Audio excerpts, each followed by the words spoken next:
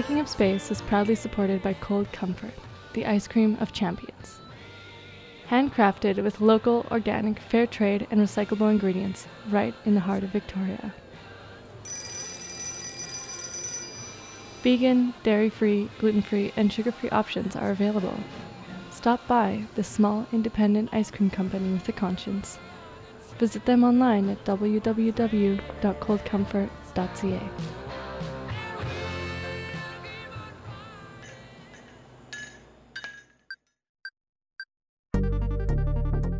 You're listening to Taking Up Space, a program highlighting conversations on feminism from an intersectional lens. And I'm your host, Anne Bernice Thomas.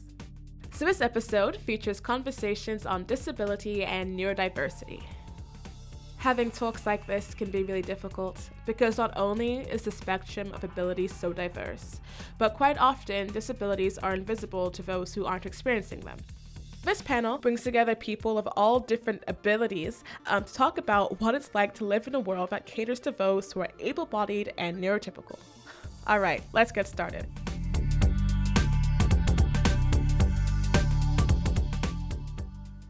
Thank you all for joining us. For this episode, our panel consists of Monica Ogden, Elaine Laberge, and Joanne Neubauer. Could you introduce yourselves? Sure, I'm Joanne Neubauer. I am a woman with a disability. I've had this disability for most of my life, let's just say. And I'm the president of the Action Committee of People with Disabilities in the community. So we serve a cross-section of people with issues that usually occur and create barriers for people so that they're unable to participate fully in community. So we try to dissolve those barriers as much as we can, and if we ever get a chance, get them removed. I will just say that because I've been disabled all my life virtually, that from ever since I can remember, there were all kinds of obstacles put in my way to participate, to go to school, to fly on an airplane, to go to church if I wanted to be have fun with my friends in the community. There were challenges, and I was fortunate in many ways. I grew up in a large family. There were 5 of us children and a small community, so we all kind of knew each other and cared about what happened to each other. So we had, I think, lots of help. I felt like I had lots of support. Doesn't mean that there weren't some big challenges. So I've grown up with it, and I learned from my mother, really, how to advocate for myself. And I learned also from my father how to just advocate, period, when you are just stand up for your rights, when you believe they're being trodden on. It was a good skill I learned early because I had to be able to use it all my life, and still to this day. So in that way, I'm going to be involved in this for as long as I can think straight and talk well, or communicate properly, put it that way, to get my message across. At one point, I call myself a pessimistic idealist, because at one point I used to think there could come a day where I can just be one of the community like everybody else, and it doesn't matter that I'm living in a wheelchair, etc. But no, every time there are changes in government, there are changes in bureaucratic personnel, even your grocery store sometimes. You know, you find stuff happening that you thought you'd already settled years ago, and boom, there it is again. So I have to always be ready to fight the battle. I'm Monica Ogden. I use she, her pronouns, and I'm a Filipina activist, YouTuber, and theater artist. My work is primarily theater work with Nickel Pumpernickel, which is my experimental duo in town. Emphasis on experimental, very weird stuff. And I work with Paper Street Theater as well. And all my work is on unceded territory of the Lekwungen and Wasanich peoples. And I come from strong Filipino women, my mom and my lilang, which is in Tagalog, that's grandma, specifically Ilocano. and they are present in all of the work that I do. But as a theater artist, I strive to make work that is accessible and social justice driven, which is why I'm here to learn from everyone here. I speak a little bit more to mental health and am kind of newer to communities of disability, and am very humbled by all of the work of disability activists, and kind of coming from this from my perspective of more chronic pain and mental health that I deal with, and chronic illness. So in my activist work and in my theater work, I'm a person with PTSD, and that it really doesn't work currently. A lot of theater is not fully accessible in many different ways, but the fact that we have to have conversations around content warnings and whether artists want to give people content warnings, because apparently it's their job to figure out if someone can view their art or not. Just kind of the conversations that are happening currently in, I don't know, Western Canadian mainstream white theater is always kind of the oppressor doing the talking and the marginalized kind of trying to find voice in that. But I recently did a show called Monica vs. the Internet, which was directed by Bernice Thomas. And we explored how PTSD intersects with racism, sexism, and disability, and how that all kind of exacerbates itself. I won't go much into that show, but that's kind of the way that I am bridging all of these things together and trying to put it out there in the community in a way that is, well, yes, accessible, but there are so many barriers in theater that none of the work I've ever done has been completely accessible. So that's a bit of a learning curve for this community, specifically in where I work in Victoria. Thank you. My name's Elaine LaBerge. I am a sociology graduate student. For my master's, I looked at how growing up in systemic childhood poverty or persistent childhood poverty shapes undergraduate students' experiences. So I spent a year with participants trying to understand their narratives and stories, and then looking at it from a structural perspective. For my PhD, I've got a shift in my focus, and I'm going to be looking at grassroots movements to widen access to and participation in higher education for poverty class students. And in this context, I am white. My first language is English. My citizenship is never questioned. My religious beliefs are not visible. And I come from generational poverty. So that's how this sort of all got started. I'm going to speak to depression and sort of frame it in terms of social class, because growing up in generational poverty, I've always struggled with depression. I don't remember when I didn't, and I remember those early experiences as a child. But because of the stressful life that we lived to simply just try to survive, adds this element of living this pressure cooker life. And you learn to, I learned to silence myself and be very invisible, which became a safety mechanism. And as I progressed through life and I went into the business world, where it was mostly males I was working with, I learned to silence this even more. So when abuse was coming my way and injustice my way, I learned to hold my breath and not talk. And so when I am in these really stressful situations, for example, when I'm around abusive people in power, this exasperates things for me because it's just not a sustainable way to be. And I'll specifically just address this in terms of university and, some of what my participants shared with me and what I shared with them, and how deeply poverty can really shape your experiences in higher education. And the dominant narratives are, well, just suck it up, assimilate the middle class culture, and this is what a top student looks like. So the idea that there's all of a sudden this mental illness epidemic, these ideas, and I'm not suggesting causation between social class and poverty and any of these kind of things, but the stress just I'm seeing of this neoliberal university, which just means universities that look like businesses and operate like business, it's added this whole new element of really problematic stress, that everybody's just running, fighting for resources. Publish or perish takes on a whole new meaning. And I know that one of the things that's making depression worse for me is as an undergrad, I was absolutely invisible, pretty much invisible. But as a grad student now, I've become much more visible. And with my PhD, because I'm becoming very active in addressing systemic and structural problems, now I'm even more and more visible. So I find that there's days that I just am too terrified to leave my apartment. The anxiety of having to come to this campus can be really, really problematic. It's the idea of just, it's in the past, get over it. As people will say about PTSD, some people, or just go take these pills and the side effects will be, is really problematic. And as a woman, I'm always worried about if I'm angry and I'm standing alone with that anger, how am I being storied? Or if I'm part of a collective and angry, or if I'm just straight up depressed.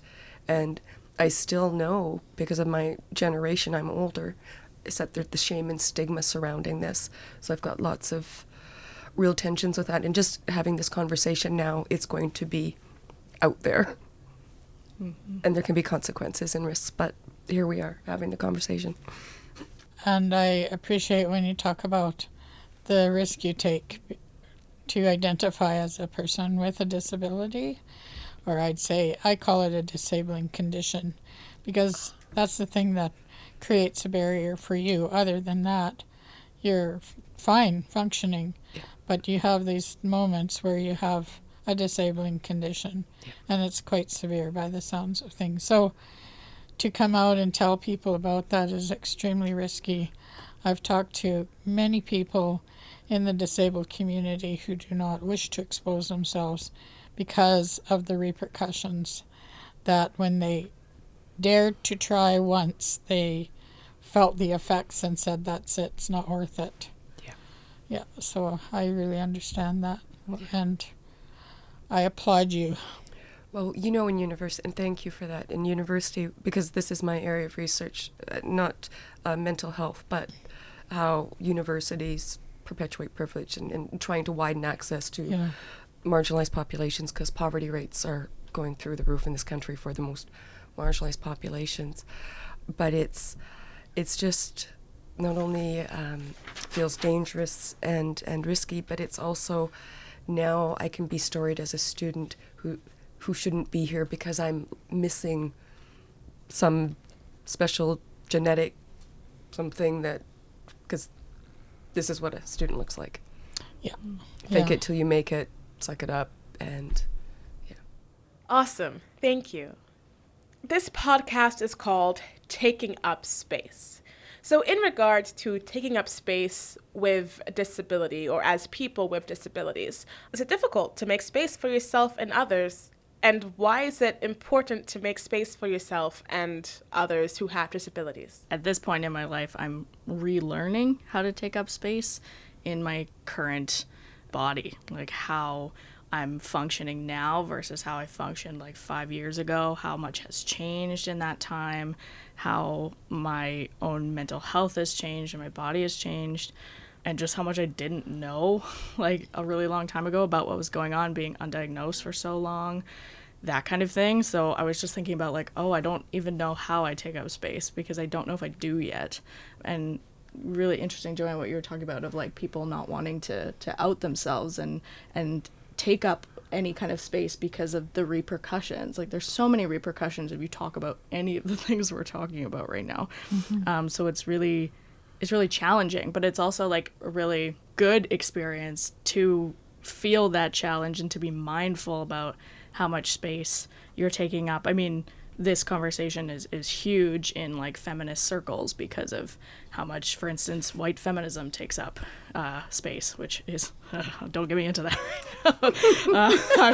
I will just like be so angry. But yeah, just having a better understanding of how much I can take up space and like when it's okay not to, and just be cool with being not okay or being not okay and away from people. Yeah, I'm relearning a lot, I think, right now.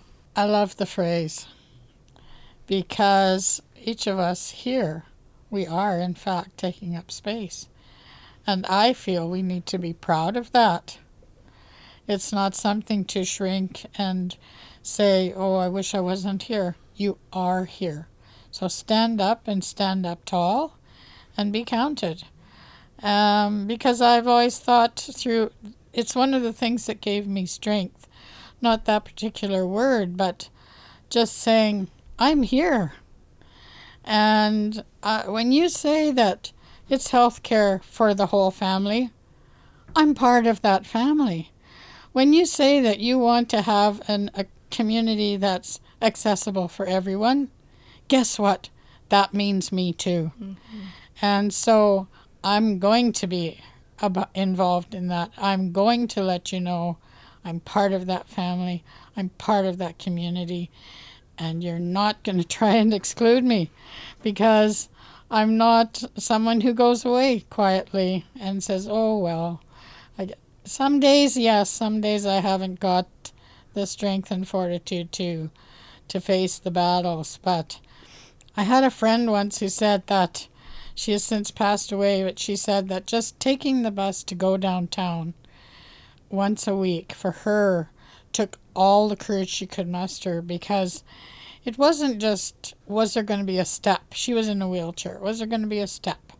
Was there going to be a door she couldn't get through? Was there, what those obvious things are? But it would be a look. It would be a positioning of the body. It would be, there were so many things that she articulated as affecting her psyche that I was really appreciated her verbalizing of that, because through that experience and communication from her, I realized, yeah, it really does have a huge impact. And to the point where some days it's like, no, I don't feel like really being noticed. Now, the odd thing about me is that I can't help it. Everywhere I go, I'm noticed, because I take up quite a bit of space. And even when I want to sneak in quietly to a group session, can't do it. Yeah. So, and I'm happy that everybody, it's what, in the circles that I'm involved in, we're all trying to practice this inclusion and everything. So when I come into the room, now all the chairs are moving and people are moving. It's like, no, I just wanted to be that fly on the wall right now. But anyway, here we are. Okay, so, yep, I'm going to take up my space there in the circle, So there's moments where I feel like I'm entering in one way, and then once I'm there, I realize I don't have to stay that way, and I can come and go in and out of being quiet and in and out of, saying something as I wish.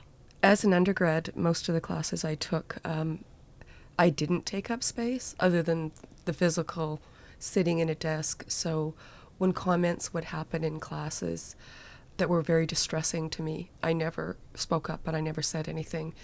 And I think I had to be taught about taking up space, not in a way that it's storied as, oh, here's this chick who's, she's one of those feminists, all those narratives that we've all heard.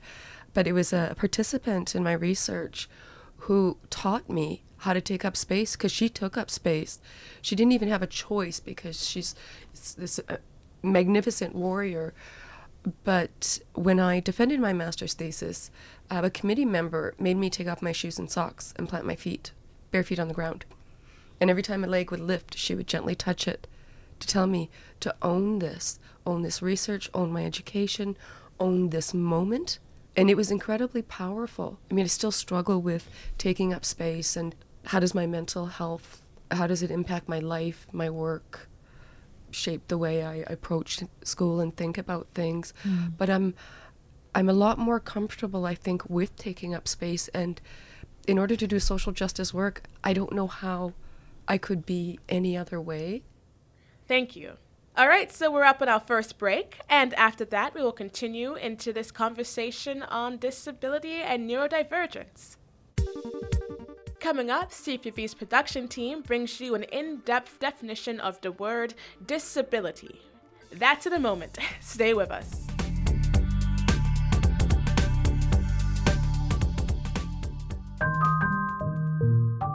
On a philosophical level, definitions allow us to be precise when we grapple with concepts that are abstract in nature. That is the beauty of language. Appointed labels can result in emotional turmoil, but when we take ownership of the language we use, we can control how we perceive ourselves and how society perceives who we are. That is why precision and consent are so important when we choose to use words such as person with a disability or disabled person.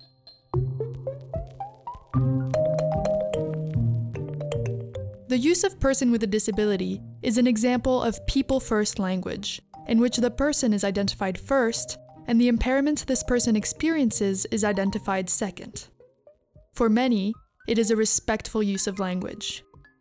However, it has been rejected by those who think that people-first language is based on the assumption that impairments are something inherently negative that you would not want to be associated with in the first place. Hence, disabled person is an example of identity-first language, and used to emphasize that a person is disabled only so long as society remains inaccessible for them, and not because of their impairments. In the latter use of language, someone is not a person with a disability, but rather a person who has been disabled by society's current construct of disability and its inaptitude at including all people. Now, we are using many words here without explanation, so let's take a step back. What is disability? What are impairments? And what is accessibility? According to the U.S. Department of Health and Human Services, an impairment is an absence of or significant difference in a person's body structure or function or mental functioning. In today's current expression of society, impairments make it more difficult to do certain activities and interact with the world. This is because the world we live in has been constructed in such a way that it is not readily accessible for people with impairments. For instance, a building designed and constructed without a ramp is inaccessible to someone who requires a wheelchair. Thus, accessible social spaces and services are modified or designed to enable all people to use them without undue difficulty. Defining the concept of disability is challenging when one acknowledges the existence of many philosophical viewpoints on the matter. In what is called the social model, disability is understood as separate from impairments. It is something imposed on top of impairments by the way people are unnecessarily isolated and excluded from full participation in an inaccessible society. If using the example mentioned earlier, requiring a wheelchair might be an impairment, but not being able to enter the building is a socially imposed disability. But in what is called the radical model, impairment and disability are not separated. Rather, disability is entirely understood as a social construct that has changed meaning over time as power structures evolved. It is defined simply as those who are externally identified as disabled and those who self-identify as disabled. To wrap up, it is important to remember that disability intersects with other experiences and identities. Disabled people who are white, male, cis, and/or straight will move through the world very differently from people of color, women, poor and working class people, trans people, and queer or LGBTQ2+ people.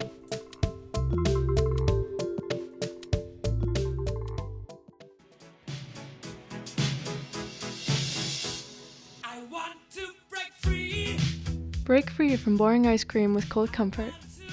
Cold Comfort is a small, independent ice cream company right here in Victoria, with over 400 different handcrafted ice cream flavors inspired by everything from local fruit to local beer.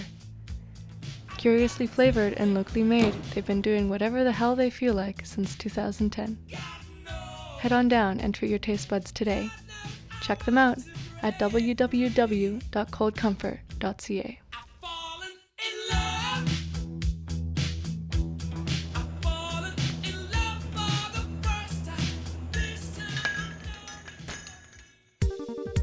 Welcome back to Taking Up Space. I'm your host, Anne-Bernice Thomas. This episode features conversations on disability, mental health, and neurodivergence. I'm joined by Monica Ogden, Elaine Laberge, and Joanne Neubauer. So in your opinion, what would an ideal and accessible intersectional feminist space or community be like? How can intersectional feminism or feminism just be more accessible to disabled and neurodivergent people? Yeah, I think there's so many things to make various spaces accessible. I have endometriosis as well, which is a condition in which uterine lining, if you have a uterus, which I do, grows in other parts of your body and then sheds in a very painful manner. And I feel like none of the people in my spheres know what that is. Or I'll do the shorthand of like, oh yeah, just endo flaring up, and people will be like, what are you talking about? Excuse me, what's that? And I'm like, oh, it's just this thing where the uterine line, blah, blah, blah. So like, people don't really know. Oh, like if you're not actively seeking to get yourself out there and listen to people, or like listen to podcasts like this, or put yourself in a position where you are the person that doesn't know things, then you're not going to make an accessible space because you don't know, you're not listening to people that are maybe not as privileged as yourself. So like the people in my life, I try and take that little step of saying, well, this is what this condition is, like this is how it affects people.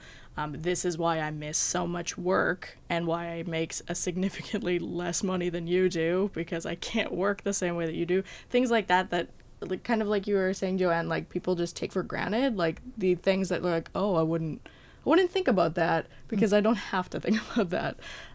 I think, yeah, just the way to identify barriers is to talk about barriers, and there's always going to be more barriers. So there's never going to be a point at which it's like, great, everything's fixed. It's just more that like, oh, let's keep fixing, keep trying to remove all of the systemic things that we can. And I would say always centering women of color with disabilities as well. I think that's the way that spaces become more accessible, is listening to people who should be centered. Well, one of the things I struggle with, and it's sort of a flippant sort of comment I make frequently, there's the chess club and there's the, I don't know, whatever, all these different clubs, but there's no poverty class club. Students and professors aren't going to put their hand up and go, hey, I come from poverty. And this is why when I look at this intersectional lens is absolutely so critical, because the last thing that we need to do is to continue to just reduce people to this single story that they're all the same, they all experience everything the same. And there's this wonderful theorist who's really hard to understand, Marie Lugones, who talks about world traveling and loving perception. And she puts world traveling in quotes. It took me 3 years to realize she didn't mean literally. about how that we can world travel to each other's worlds, as you're talking about, so that we can see from outside of our own sphere and where our experiences intersect and where they're also different. And what for me is so key about intersectionality is that if you pull one of those intersections out, you're missing something huge and it falls apart. And so with mental health, I have concerns the way that it's storied, dominant narratives of snowflakes we were talking about, and it's just in the past and just get over it. You know, here's some brochures, just take some pills, as if we all experience mental health disabilities all the same way. This is hugely, hugely problematic. And so if we're going to have, I feel that these spaces, communities, and I know how powerful community is because I had a community for the first time in my life, and it was a research community at the University of Alberta, and not having community now has been very, very difficult and has made my depression far worse because it was also my safe place where we could explore, because they're all narrative inquirers and nobody goes, I have all the answers and your writing sucks or anything like that. They're all relational people. So I look at these opportunities for activism and community as a way to be able to world travel and learn, to really, really learn. And I mean, her theories, Lugones' theory is one thing, trying to live it is a little trickier. But she talks about arrogant versus loving perception, how she arrogantly perceived her mother because her mother was a maid. And so I think that, you know, and as a student who's from the prairies, not from here, and as an introvert, and this has been really hard to make connections and to feel safe that who can I even talk to beyond a doctor who just maybe wants to give me some pills to talk about this and where I know that I'm not going to be punished for it. I mean, I've had a couple big cries here since I've gotten here. I'm not sure how I'm storied, but as I'm taking up space, I'm becoming storied in ways I don't know, and we'll see.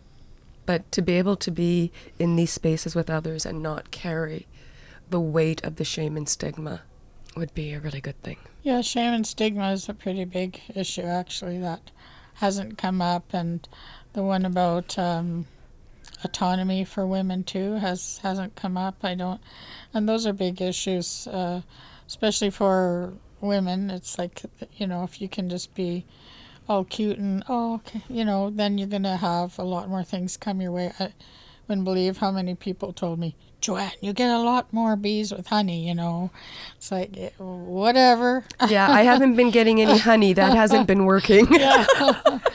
So, it's just all these things that kind of negate, in a way, who you are, that people don't mean to. They just don't realize what they're actually saying. And then that same person often who's told me, honey for bees was later said, great you were here and good thing you spoke up. And, it's like, okay, today I didn't need to, try to attract those bees. But thankfully, I just will continue to be true to myself. And as hard as that is and as lonely as that is sometimes, I just think that's the only course of action that I can take. And in autonomy, it's a big issue because it's also important for men with disabilities. But since there's more impact on women with disabilities who are in relationships, autonomy becomes extremely huge, especially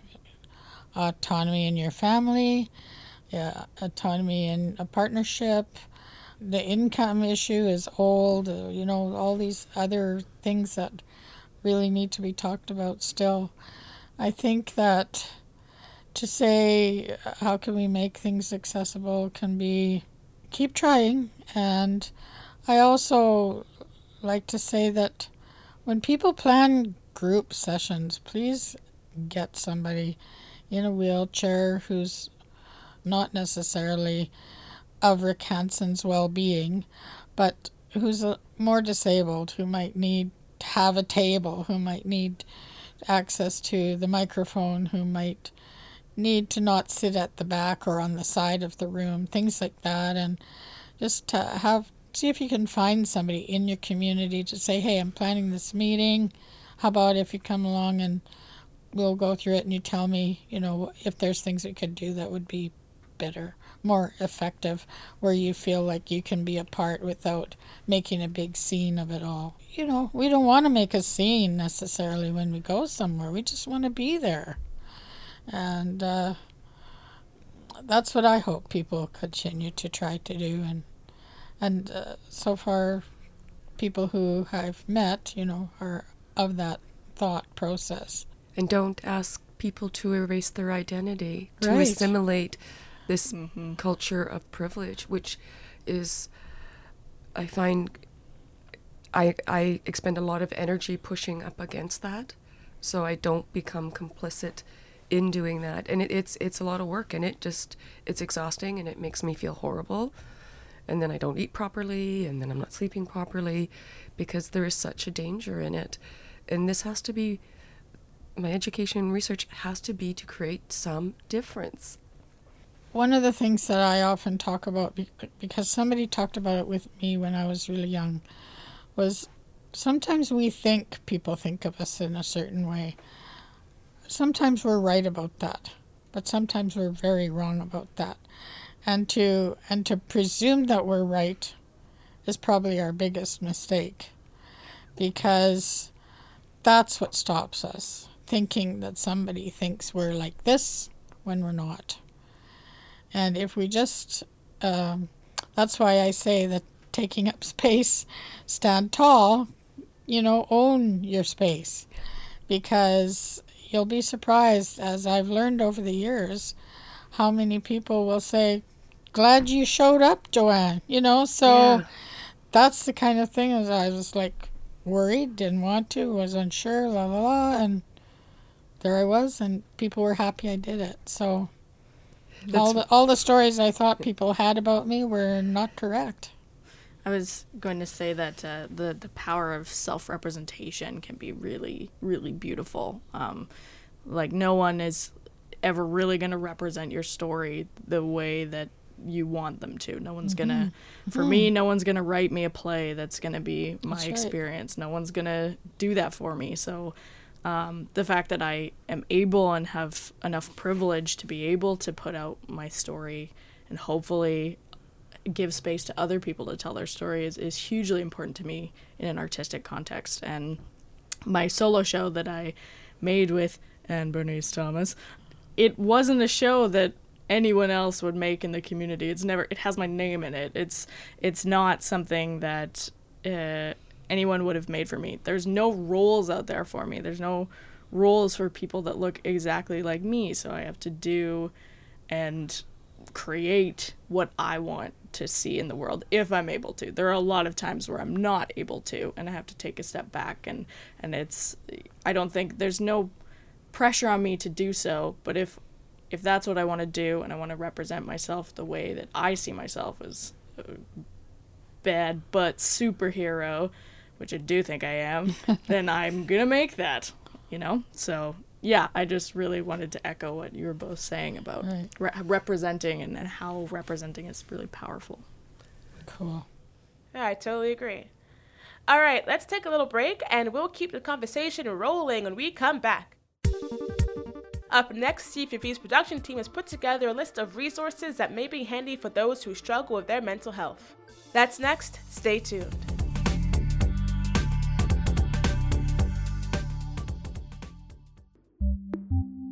Do you know where to turn to for support? Vancouver Island is home to a wide array of mental health services and education centers. You or someone you know is currently living with a mental health disorder, a mood disorder, or anxiety, but there are locations across the island that are available to give people the care they need and the tools they need to better manage their health.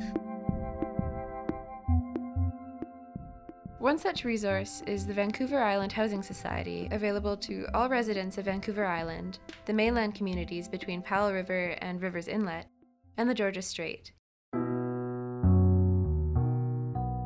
They offer workshops for crisis and suicide intervention, communication in the workplace, compassion and boundary setting, and more. They are dedicated to bringing awareness to suicide and compassion to those living with crisis. Many people who attempt suicide do it because they feel like their life is worthless or that they are a drain on the people around them. If you are feeling this way or see signs of someone who might be considering it, please don't hesitate to reach out to them and have them contact the Suicide Prevention Hotline to speak to a trained counselor about what they are going through. The hotline is available 24 hours a day at 1-800-SUICIDE or 1-800-784-2433, offered through the Vancouver Island Crisis Line Network. They also provide an online crisis chat at www.vicrisis.ca or a crisis text service at 250-800-3806, both offered from 6 p.m. to 10 p.m. 7 days a week. Esquimalt Neighborhood House Society is another fantastic resource for mental health support, offering the community counseling for individuals, couples, youth, and children. Nothing is scarier than becoming a new parent and feeling unprepared. They provide much-needed support to expecting mothers with limited resources, living in isolation, or health issues in their Best Babies prenatal program. But what about the people who have already had a child and find themselves in a tight spot? They also provide programs to help you attain bus tickets, food vouchers, information, and referrals to other resources, and access to the clothing cupboard and emergency food. It can be difficult to ask for help in our later years, especially when you've lived an independent and self-sufficient life. Luckily, senior citizens 65 years and older living in Esquimalt have available services such as light housekeeping, grocery shopping, transportation, light home repair, and they are constantly finding new ways to further help regardless of your income status. Esquimalt Neighborhood House is located at 511 Constance Avenue, or it can be reached by phone at 250-385-2635. And further information is on their website at www.enh.bc.ca.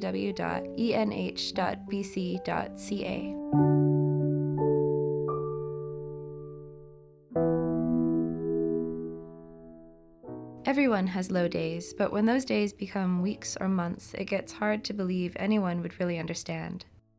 But Citizens Counseling Centre provides individuals, couples, and group counseling to adults living in Greater Victoria, with counseling available days, evenings, and weekends. Their well-trained counselors can provide you with support for stress and anxiety, self-esteem or assertiveness issues, situational depression, needing conflict resolution. Have you been fired? Are you getting divorced or messy breakup? Maybe your grandparent just passed away. Change of status or roles can be draining and earth-shattering for some people, but the Citizens Counseling Centre is well equipped to help you learn to manage these tough times and not let it hold you back. They can be contacted by phone Monday through Friday, 10 a.m. to 4 p.m. to set up a session or to get more information. If you are worried about costs, and who isn't these days, they use a sliding scale rate for their counseling sessions that is very reasonable.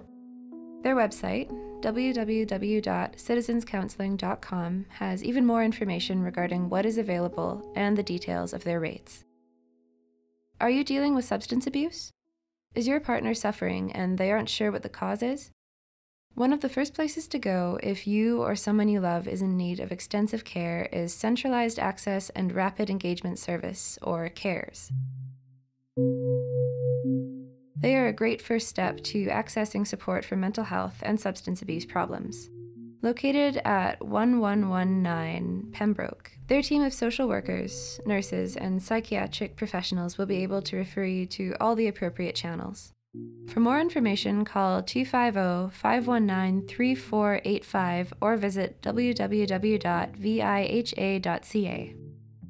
Through the CARES program or by referral from a family physician, you can access the Victoria Mental Health Centre, conveniently located at 2328 Trent Street. The Victoria Mental Health Centre gives residents access to short or long-term psychiatric care, services for schizophrenia, mood disorders, anxiety, and early psychosis intervention. All of the services provided are free of charge. If you would like to contact someone to learn more, they can be reached at 250-370-8175 or through the viha.ca website for more information.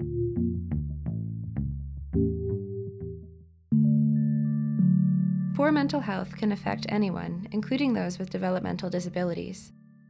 Through Community Living British Columbia, or CLBC, folks in BC who are living with a developmental disability can access assistance with finding housing options that encourage independence, family support, employment opportunities, and help with social and life skills.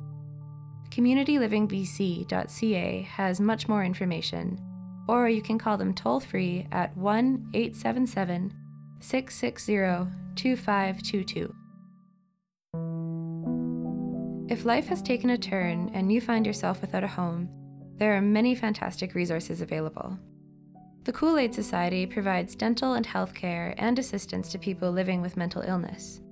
With housing costs up and a tight job market, anyone could end up in need of assisted housing. They are trying to provide a safe living space and employment assistance to help you get back on solid ground. They have more information on their website, koolaid.org. If you don't have access to a computer, libraries around the city provide free access to the internet. You can also call at 250-383-1977 for more information on how they can help you. No one should feel alone or like they have nowhere to turn to for help. There are many free or affordable services available all over Vancouver Island for anyone living with mental health problems and/or disabilities. They are always waiting to give support or listen. You just have to take the first step.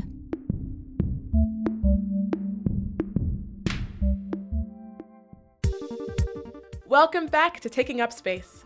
I'm your host, Anne Bernice Thomas. In this episode, our conversation revolves around neurodivergence, mental health, and disability. Our panelists include Monica Ogden, Elaine LaBerge, and Joanne Neubauer.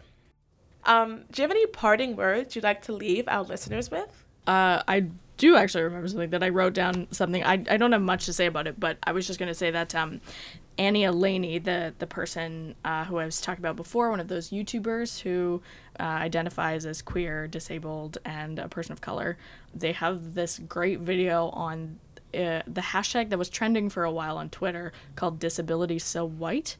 And they were talking about how in mainstream movies and films and things like that, disability was often portrayed as this very white male thing.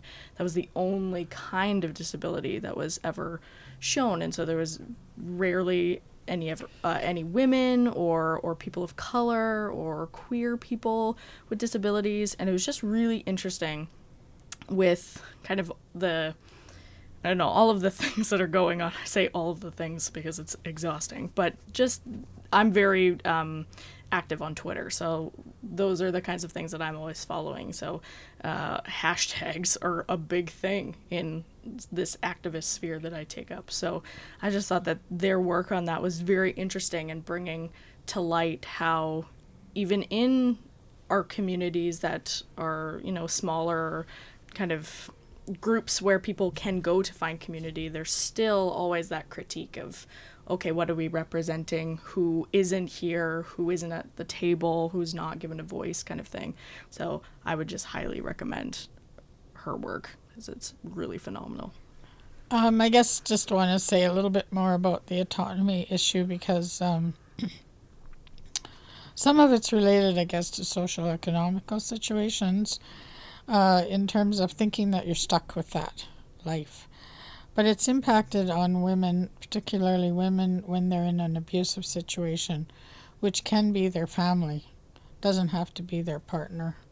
And because most people with disabilities are still, regardless of race and color and anything, still 80% of people with disabilities are pretty much unemployed and therefore dependent on some kind of government income. And I'll challenge anybody to give me a different figure, and I hope they can. Give me a smaller one. So what happens then is because when you're on government income assistance, now you become part of a family unit. Whereas before you didn't have a family, now you have a family. And so if they have income, well, guess what? That's what they look at. They look at all that income. No, income levels are different depending on how many people in the family. So don't think of it like as if you're single, but still it's all part of the picture. And if there's earnings exemptions and you're married, for instance, or in a married relationship, and your partner is earning money, that partner gets the earning exemption, not you. Even if you go and you find a little job, you don't get the earnings exemption. They do. Just really archaic stuff there that is supported by existing law. And it's based in law, this stuff, this whole thought process, and the process that your family has to help you first before we're going to step in and do anything else. Well, excuse me, my family helps me. My family is there when I feel like there's no one in the world that cares about me. My family has fed me for how many years? My family has, helped me get to school, made sure that happened. Whatever it is, as small or as big it is, nobody's judgment. But to negate the fact that your family has existed and done stuff for you is totally wrong. And so, but that's how they view it. And then the thing is that, okay, so now all that income now is not yours. So if you want to try and get out of it, like I've seen a few women who were in abusive relationships want to get out, they had no money. No way to do it. And that was atrocious.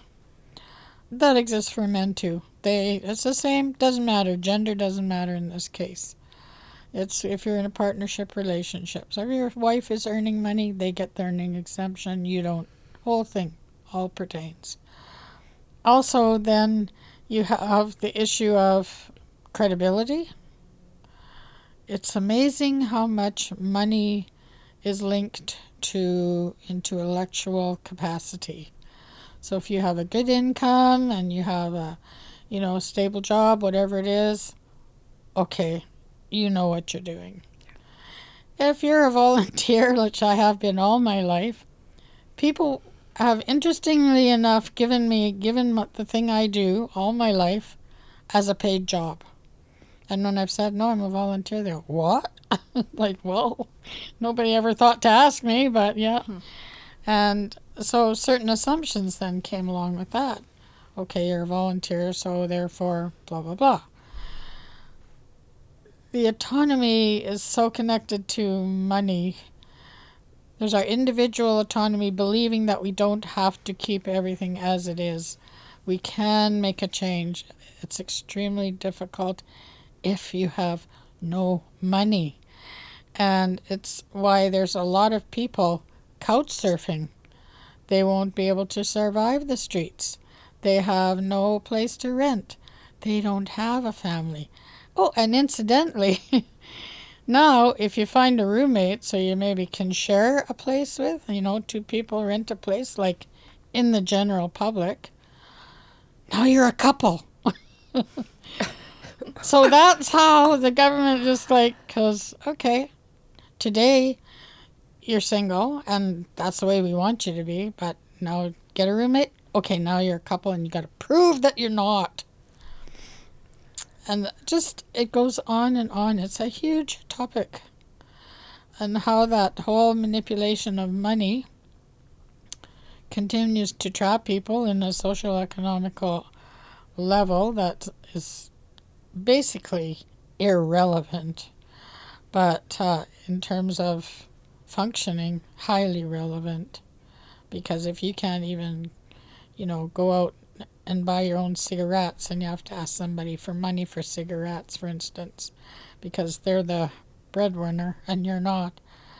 Well, you need to quit smoking. All the judgment calls, all everything that follows.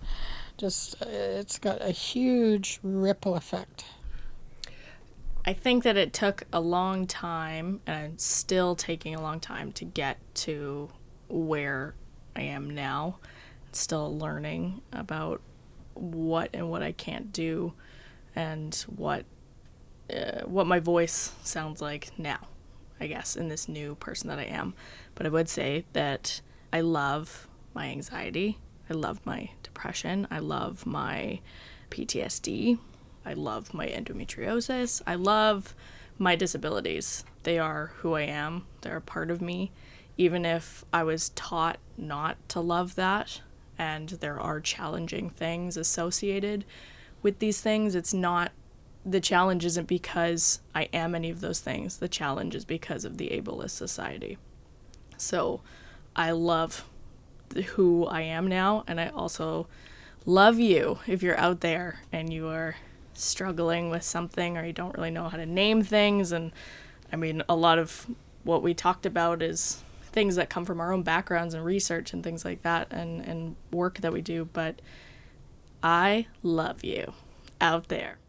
Perfect, well said. So that concludes our conversation for this episode.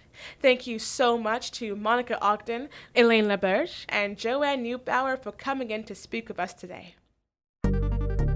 If you liked this episode, please subscribe to Taking Up Space, rate us, leave us a comment, or review the show at www.cfuvpodcast.com or wherever else you get your podcasts. Make sure to check out the description for references and resources. This program was produced by myself, Albert Clevenger, Annabelle Budd, Megan Warren, Chelsea D, and Max Collins. Our theme music is composed by Arcade Palette. This episode was created by CFUV's production team, and if you want to be a part of making amazing programs like this one, head to cfuv.ca to learn more. Taking Up Space wouldn't be possible without the generous support of our friends at Cold Comfort and the Community Radio Fund of Canada. We'll leave you today with some poetry by Heather Kelly. I'm Bernice Thomas. This is Taking Up Space, and we'll catch you next time.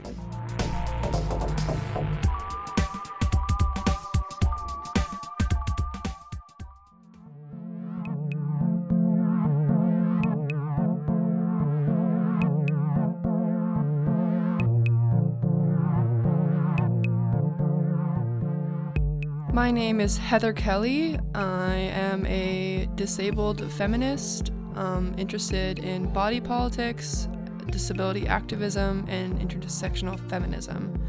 I'm going to read some poems today that focus on topics that are very important to me. This poem is called The Depression Cave. The light folds in on itself as it hits her window. Condensation fogs the glass. She drags her finger in a slow curved swipe twice to make the mocking shape. Her bones click and groan as she too folds, resumes the position, her body a snarl, arms coiled around the ribs, shoulders caving into the chest, knotted hands limp in her lap, yesterday's cereal milk congealing in its bowl. She sits, sucking her cooled fingertip.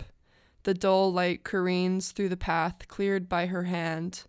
The cold heart on the glass fades and glows, numbs and throbs.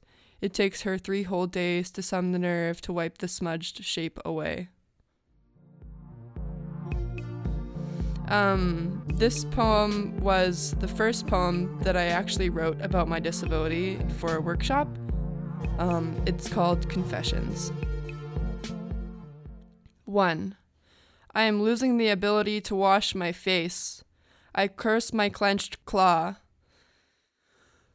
Knuckle punch suds into my skin, scrape fingernails down my cheeks as my hand slips back into a fist. 2. I am watching my body deactivate, this disability racking my bones, my dexterity being defeated. I am growing a new disgust for myself as I see myself deteriorate. 3. When I was 12 and freshly paralyzed, half my scalp shaved bald, 177 scabbing stitches writhing across my little skull. The doctors told me this would happen. The atrophy, the dystrophy, the chronic pain, the loss of limbs as they begin to feel even more foreign to me. But they never said how much it would hurt to watch, how I would always hate one side of me. 4. In my mind, I see this egregious lurching body, that left side hanging heavy like the marrow inside the bones has cemented, like the joints are dried up, clicking loudly as the muscles rot. I listen to my spine grind itself down to a pulp while I stand shifting foot to foot in a crowd. Nobody notices. 5. The scar on the side of my head where they stitched my skull back together burns beneath my hair as I watch, smoldering with envy, fingers with ability do all the things that I can't. 6. I wish I could unzip my skin, step out of this damaged body that refuses to listen, this body that defines my worth, this body that doesn't even fucking work. Then maybe I could finally see who I am. 7. I beg my crippled hand, let go, let go, let go. I feel my muscles contract in protest. I feel failure all over my skin. An endless explanation. Look, I get it. I don't look disabled. I know you think I'm so lucky, and it must be such a relief that people don't notice it immediately. But here I am, explaining my biggest insecurity to another fucking stranger who's now going to use me for their inspirational cripple motif. Or a nice reminder to be thankful that they aren't disabled.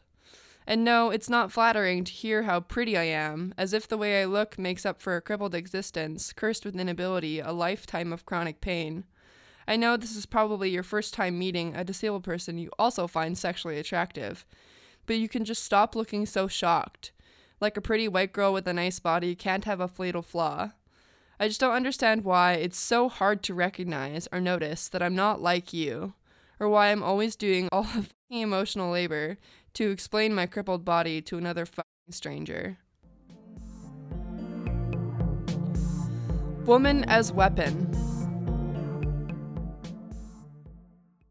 A girl is a gun, a girl is a gutter, a girl is a splinter too deep to pick out, a girl is a wound before cauterizing, before scabbing over, oozing and leaking and open, bloody and bludgeoned. A girl is a peach with downy skin and dark core, soft and sickly sweet, hard at the center, hard enough to break your teeth. A girl is an open mouth, wide and torn open in a silent O of ecstasy. A girl is a stop sign, disregarded. A girl is lips and lips and lips, dressed up for you in silk and lace, dressed down for you in skin and skin and skin. A girl is a vertigo head rush, wine that makes you sick, the tile floor that cools your burning cheeks, the charcoal that empties your gut. A girl is an atom bomb, a flower in full bloom, a piece of art you want to memorialize, to be framed in exhibits, in every museum, on every stage. A girl is a gun, a girl is a bullet, is a trigger, is a headshot.